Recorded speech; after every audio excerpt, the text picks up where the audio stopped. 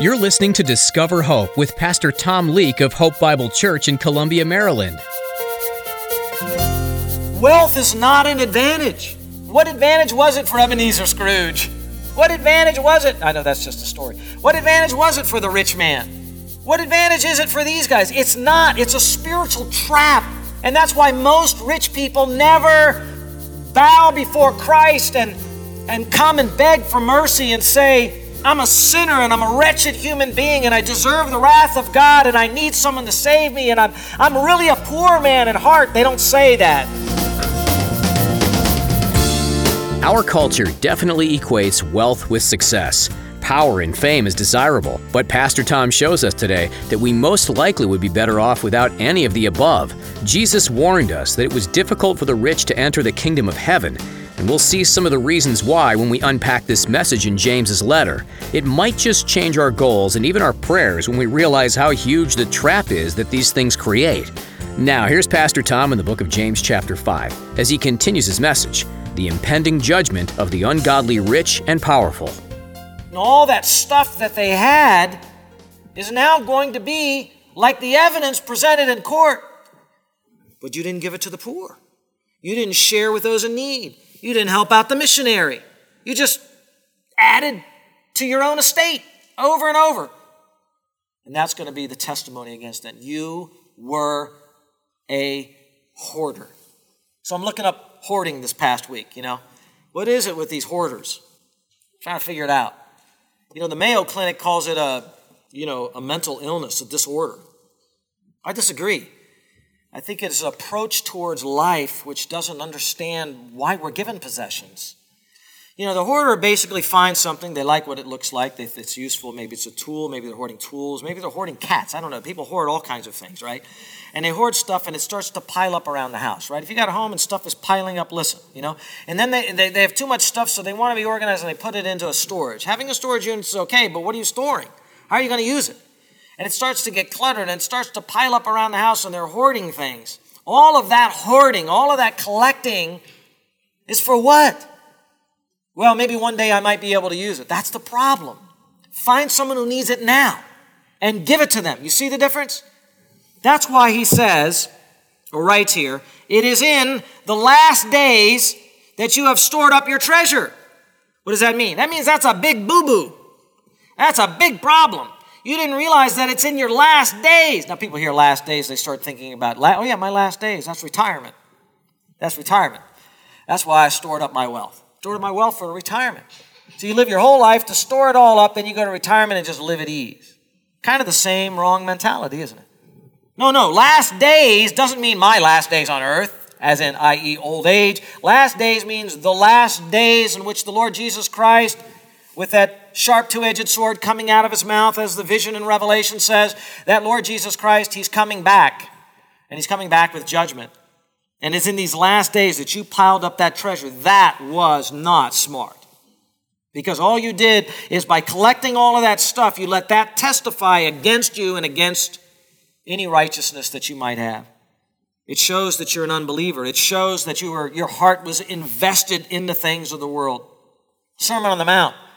And by the way, this sounds a lot like the Sermon on the Mount, doesn't it? Again, we see those parallels. In Matthew chapter 6, Jesus preaching the Sermon on the Mount, then he says, store up your treasures where? In heaven, not on earth, where moth and rust do not destroy and where thieves do not break in and steal. For where your treasure is what? There your heart will be also. See, how do we know where a person's heart is? Well, we got a little bit of an indication. There was this thing that was passed down the aisle. Do you remember what it was? It was kind of circular, kind of gold looking, had a little red velvet at the bottom. And as it gets passed, it goes back and forth between the aisles. And no, it doesn't really yell at you. It doesn't say, give to the Lord. But it just comes, some people, they have their regular giving. Once a month, they give 10%, they give 8%, they give whatever they believe that they want to give to the Lord out of their heart. And they're saying thank you to God, continue the work of the church and do that. But people that just, once they just put a little bit in, just to show they're putting a little bit in, but there's no real practice of giving. There's no real commitment to giving. It's 1%, it's 2%, it's nothing. That reveals the heart, right? And it's a testimony against those that don't give because their heart is wrapped up where their treasure is. The mouth says one thing, but in the heart it's like, no. I want the nicer home. I want the nicer vacation. I really want the nicer car. And it might be one thing for you and one thing for you and one thing for me, but there it is, and it has a grip on the life. This passage is talking about unbelievers, but saying, you look at the way the rich live and the way they make decisions and how they mistreat the righteous. Why is it that way? Because of their love of money. We can still glean some understanding from that and application for our own lives. It is in the last days that you have stored up your treasure. That was not smart at all. It's all going to work as a witness against you. Even consume your own flesh, like those riches have become a poison or a fire inside of them, and it's going to lead to their eternal destruction. Terrible, terrible thing. Now, back out of this a little bit. Make sure you don't misunderstand me. Is it wrong to buy gold as an investment? No.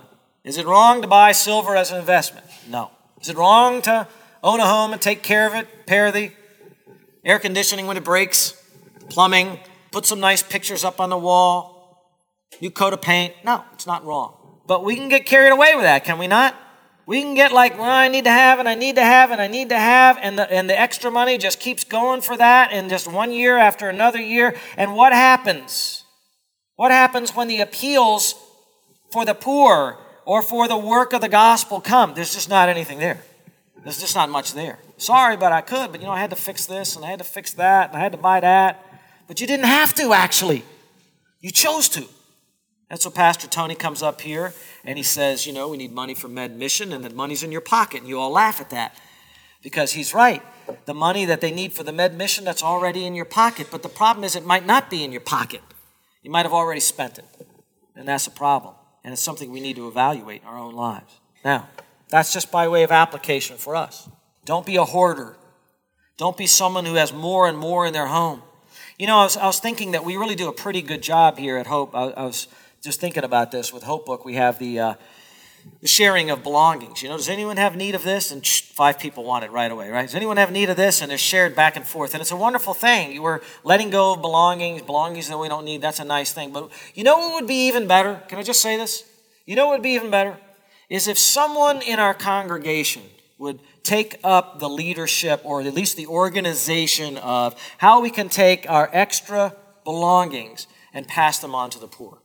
Wouldn't that be wonderful? Maybe the Lord will put that on someone's heart and say, I think I could do that. I think maybe we could team up with some other churches or some other organization, and we could do some collecting. We do a little bit of that at Christmas and all, but how many pairs of shoes do you have right now? Go home and count them. Next week, we're going to come in and we're going to raise a card each over our heads. This is how many pairs of shoes I have. Some of you are going to be like, I got 37. I'm not going to church next week, man. I got a cold. All right, if it's not shoes, and then you're like, well, I only have 6 pairs of shoes. Well, some people don't have any pairs of shoes in the world. What are we doing? You know what I mean? How many suits and ties do I have? How many blue jeans? You know what I mean? So let's just give this some thought. Let's give this some prayer. Let's think about how can we mobilize as a congregation to make sure that we who are more affluent are getting things out in some way that really works and can help the poor. Let's kind of focus on that. All right, so they're hoarders. Let's move on. We're running out of time. The second witness against them is they withheld pay. Behold, the pay of the laborers who mowed your fields and which has been withheld by you cries out against you. And the outcry of those who did the harvesting has reached the ears of the Lord of Sabaoth. Case number 2, or witness number 2, withholding pay from workers. Now we're really sounding like the socialist here a little bit, right? It's like this sounds like an anti-capitalist rant or something like that. It's not. The Bible's not against capitalism. It's actually against socialism, but it's against the abuse of capitalism, and it should be. The greed that's gone amok. So what's happened here? The landowners in those days, they buy up more and more properties. They put the little guy out of business. He has to sell the farm. He can't keep up with it. And then he has no job, so he comes to work for the guy with the bigger farm. The guy says, I can give you a job. You can work with the other workers, and they start working. And they work all day in the noonday sun, and it's hot, and it's back-breaking work. Their feet hurt. Their hands have calluses on it, right? Then they come at the end of the day. You remember another parable of the Lord Jesus, and the point of the parable wasn't exactly the pay at the end of the day, but it showed that the workers were paid at the end of the day, and they expected to be paid at the end of the day. And so they come, and they want to be paid, but here, the rich guy says, I don't have to pay today. We'll get it to you. There's actually law in Deuteronomy and Leviticus that forbade the Israelites from withholding the wages for a worker overnight. It had to be given to them on that day. Why? It's an agrarian society. They're poor. They go from hand to mouth, right? That's how it is. If you don't bring home some money, you don't have dinner. You come home, there's the wife and kids. You work 12 hours in the sun, and what do you have? It's like, well, they didn't pay us today, so I guess we're not eating tonight. And you have to look in the eyes of your wife and your kids. And this was a terrible evil. Do you see that? It was very unjust. And that's what these rich guys could do, because I'll pay you the next day. And if you were the kind of worker that complained about that, you'd just be blacklisted for the next day, right? No job for you tomorrow. That guy's a troublemaker. And then if you expected your compadres to help out, they'd say, don't talk to me. I don't want you anywhere near me. You shouldn't open up your mouth. Just be quiet and just, maybe we'll have money tomorrow. Because they had no recourse.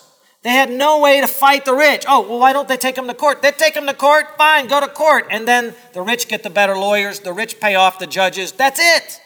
They're squeezed out. They're gone. James knows that. James has a righteous indignation, and he's fighting for the poor believers. And in that sense, but really what he's doing is saying, you poor believers, since the ungodly rich are probably not even reading this, he's really writing this in the benefit for those that are the poor, saying, don't envy them and don't let your wrath be against them. God will take care of them. Their miseries are coming upon them. By the way, I love this. He says, the outcry of those who did the harvesting has reached the ears of the Lord of Sabaoth. Pay of the laborers cries out against you. Remember when the Lord Jesus came into Jerusalem and the Pharisees and the Sadducees said, Rabbi, rebuke your disciples from singing this Hosanna stuff. And Jesus' response, do you remember that? If I'm quiet and they're quiet, they don't sing, the rocks will cry out. Here the coins are crying out. The coins are saying, we belong to the worker. And that cry, so to say, is going all the way up to the Lord of hosts. Now that title, Lord of hosts, is a high and powerful title for God. Even in the Old Testament, it means the Lord of the armies. There's the Lord of the armies. And that cry of injustice is now, literally it says, entered into the ear of the Lord of hosts. And what does he have? He has an army. And what would they do? If a king was indignant against the sin of a city, he would ride in with his army and he would slaughter those who had done that which was wrong. That's the picture here. You think you're safe? God is about to ride in with his armies and he's about to defend the poor, and you're going to suffer. And so their withholding of the pay goes against them. The third witness against them is in verse 5. Look at that. You have lived luxuriously on the earth and led a life of wanton pleasure. You have fattened your hearts in a day of slaughter. Again, some people view this as they had kind of been eating a lot and fattening their own hearts in this sense, fattening their bodies. But really what it's just saying is the way you lived was like an ox or a sheep that's been fattened, getting it ready for the day of slaughter. And who's going to do the slaughtering? God is. It's divine judgment. Those two words, luxuriously, just with ease is what it means. In every way you lived, having all the comforts that you want. This makes their sin even worse. Not only do they send the poor man home without any money just to get the meal on the table, but in front of them, they go back to their house, they lay on their couch, they put on their good garments, and they live luxuriously in front of the poor. This just compounds the witness against them. Really, it's getting worse as you go through the passage. You lived luxuriously. Where? On earth, because you're not going to live that way in heaven. And you didn't realize, because it's the last days, all you were doing when you were eating and having your festivities and your parties and going from one wine testing to another and one party to another, you didn't realize this, but you were just fattening yourself for the day of slaughter. What a picture. What fools. Many rich have no idea the times in which they live. They laugh. They have a great time. They're out there right now having a great time. I mean, what a waste of time to go to church. Why would you go to church? You guys just sitting there. What are you doing? You could be cruising. You could be whatever, right? What are you doing wasting your time in here? And then they're asking for money? Are you kidding me? You give your money to them? And then they ask for your time? They live for their weekends. And they're trying to make their weekends 3-day weekends, right? They live to play. They don't see any judgment of God. They don't see anything to be afraid of, right? There's nothing to be afraid of as far as they're concerned. Nothing. They're having a great time. They're living the way secretly some of you want to live. And they're like, look at me. They kind of know it. It's kind of there, the way the head is. They just know. You want to be like me, but you can't. And I surround myself with people like me, and we're having a great time. They have no idea that they are in a terrible place before God. Wealth is not an advantage. Let me say that again, because I doubt that you believe that. Wealth is not an advantage. What advantage was it for Ebenezer Scrooge? What advantage was it? I know that's just a story. What advantage was it for the rich man? What advantage is it for these guys? It's not. It's a spiritual trap. And that's why most rich people never bow before Christ and come and beg for mercy and say, I'm a sinner and I'm a wretched human being and I deserve the wrath of God and I need someone to save me and I'm really a poor man in heart. They don't say that. They're so smug. And their riches have deceived them. Remember in 1 Timothy, the deceitfulness of riches. The deceitfulness of riches. They're living in the midst of it and they think everything is good with them. In fact, other people think everything is good with them. God must be on the side of the rich. Look, God gave the rich all this stuff. They're in the worst condition. How hard it is for a rich man to enter what? The kingdom of God. Who said that? The Lord Jesus Christ. There's some rich that get saved, but not many. It's a disadvantage, in a sense, to your discipleship to be rich. People visit other parts of the world and they see the believers there and they have 10 times less than us. It seems like their souls and their commitment to Christ are soaring that much more. I tell you, it's the hardest thing with pastors in America to convince their people. You need to give more. You need to give more money. You need to give more time. You need to give more energy and effort. That just falls on deaf ears. Man, I got enough to do. Leave me alone. You got enough to do because you're all invested in the things of this world and it's filling all your time and your energy. You wake up in the morning thinking about it. You go to bed thinking about it. And it's wearing you out. You have no time and money left over for the things of God. It's a trap. It hurts your discipleship. And you're really freeing when you learn to give. How do you know your heart can be free? There's only one way, and it's going to be painful for some of you. And you're going to say, oh, Pastor, you're just manipulating us with the Bible. No, this is the way it's going to be. Either you're going to learn to give or you're not going to learn to give. You're going to go reach into your pocket. You're going to reach into your savings. You're going to look at something that you wanted to get this year, this summer, and you're going to say, no, I'm taking that, I'm giving that. Someone in need, some ministry that needs it, some person that needs it. The rich are so deceived. They've lived a life, a hedonistic lifestyle in the end times, and that's the witness against them. And lastly, verse 6, and this is where it gets the worst. This is the climax of the passage. This shows you why this passage is not talking about believers. The others do as well, but this one really shows it. You have condemned and put to death the righteous person, the righteous man. And then it adds this little phrase, he does not resist you.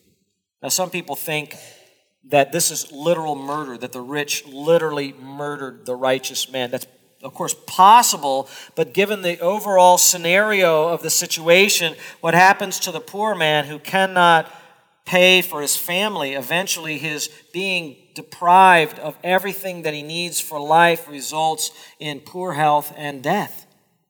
And he squeezed him out until he died while he continued to eat all the things that he wanted to eat. And then the righteous man, by the way, there is not talking about Christ, but talking about the kind of righteous man that lives in front of them, rather than being committed to the righteous man, the believer, the one that does what is right, the one who stands on his principles, lived his life by the Bible, the righteous kind of man. Rather than helping them, they turned out to be against them. In other words, their wealth, their influence, their power was used basically to make it harder on the righteous man. And that's what CEOs and businesses and corporations are starting to do more and more, making it harder and harder for the righteous man. That's what's happening right now at an amazingly fast speed here in our society. Well, use whatever bathroom you want. That's the latest thing. It'll be something else soon. And they act like this is reasonable. It's just absurd. It's just absurd. It's crazy. Sometimes it's the CEO, sometimes it's big government. Sometimes big government can start to put onerous rules on the righteous that I can't keep that rule. That will compromise my faith. And they don't care. This president doesn't care. The Supreme Court didn't care. Our local governments don't care. Putting non-Christian, onerous burdens on righteous people, that is indicating a mind of people that are not in line with God's priorities. The rich did it then. The rich do it now. The powerful did it then. The powerful do it now.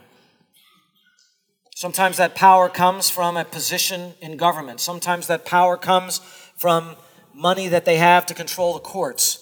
Some of you know you've had to face a legal situation where you have to take something to court and you don't know if you want to do it. It's just going to cost too much. No problem for the rich man. He'll just appeal and run you into the ground, right? It's unfair. Yes, it is. It's completely unfair. It's unjust. Yes, it is. It's completely unjust. It makes you angry, doesn't it? It's our situation. It's our station in life. That's what we have to face. Those are the authorities we're under. Those are the influential people we're under. That's what's happening in America right now. Godlessness is being promoted by our government. Godlessness is being promoted by the business world. Both. Big business, big government. They're not either one on our side. We're left as orphans. Oh, except we have our Heavenly Father who will never forget us. And we need to remember whatever we suffer now, whatever hardship that we have now, even when we're persecuted, even if it results in the death of believers, God forbid, but that may happen, that God sees it and God will bring swift justice upon those who deserve it. That little last part there is such an interesting statement. He, the righteous man, does not resist you. What? See, we might think that the right response to oppression and persecution and all of this stuff is to band together and flex our muscle as a church in politics. But one of the reasons why we don't espouse a political solution to things is because Scripture doesn't. There is a sense in which the Lord Jesus said, do not resist evil. That means when people are doing evil things to you, you win them over by walking the extra mile with them, by turning the cheek to them, you see? What did the Lord Jesus Christ do when he was arrested? He said, this is the hour of darkness, and it has been given over to you to do whatever you want. And he did not resist those who came and bound him and scourged him and put a crown of thorns on him, and he willingly laid down his life. We believers need to be believing. We need to believe in the next life. We need to believe that our hope is there. We're not going to resist. Some feel it's like, well, they didn't have any way of fighting. They didn't have any means to fight in the courts. That might be it. But it seems to say more than that. The righteous man stood in his righteousness and said, in this righteousness before God as a believer, I find my security. God is my righteousness, and he has changed my life, and I'm living as evidence of that, a righteous life. And in that, I'm secure. In that, I will stand. You may move against me. You may move against the church. You may remove our tax-exempt status. You may make it hard to be a believer. You may make it hard to hold strong sexual purity and standards about marriage and about bathrooms and about whatever else happens. You may make it very hard on believers, but we are secure in Christ. We don't need to resist you because there is one who's going to break through the clouds one day. And like I said, he has a sword coming from his mouth, and you will not be able to defeat him. You will lose. Rich man, powerful man, or woman, you will lose. And you will lose tremendously. So now, if you happen to hear this, it's your chance to repent, before the divine judgment falls upon you. This is your chance to heed the warning, the divine warning. And for all of us, this is our reminder, don't be envious of the rich. They have it coming. Pastor Tom has shared a great deal on the dangers facing the rich and powerful and the slippery slope that money creates when we give it the improper place in our lives. What we do with our money matters, and we need to recognize that everything we have is from our Heavenly Father. Let's remember to give Him thanks and be generous with all the blessings He's given to us. With sad yet hope-filled hearts, we want to let you know that Pastor Tom Leake, the voice you've been listening to today, has gone home to be with Jesus. Pastor Tom served the Lord faithfully here on earth for 24 years, pastoring thousands and helping to create a network of like-minded churches in the Mid-Atlantic region. He shared the gospel unashamedly, shining light into this dark world. Pastor Tom will be missed, but we rejoice that he is healed and with his Savior. If you would like to learn more about Pastor Tom and his legacy, visit hopebible.org. Now, here's a preview of the next edition of Discover Hope. Next time on Discover Hope, Pastor Tom will look at the second coming of Christ and what we can expect to see when he comes. He'll also share some instructions on what we can be doing in the midst of the days leading up to that glorious day. We look forward to that day with great expectation, but we're challenged to remain patient in all our present sufferings, and we're given a wonderful promise for our patience. That's all the time we have for today. Thanks for tuning in for this edition of Discover Hope. You can listen to more messages from this and other books of the Bible by visiting hopebiblechurch.org, and be sure to join us again right here on Discover Hope.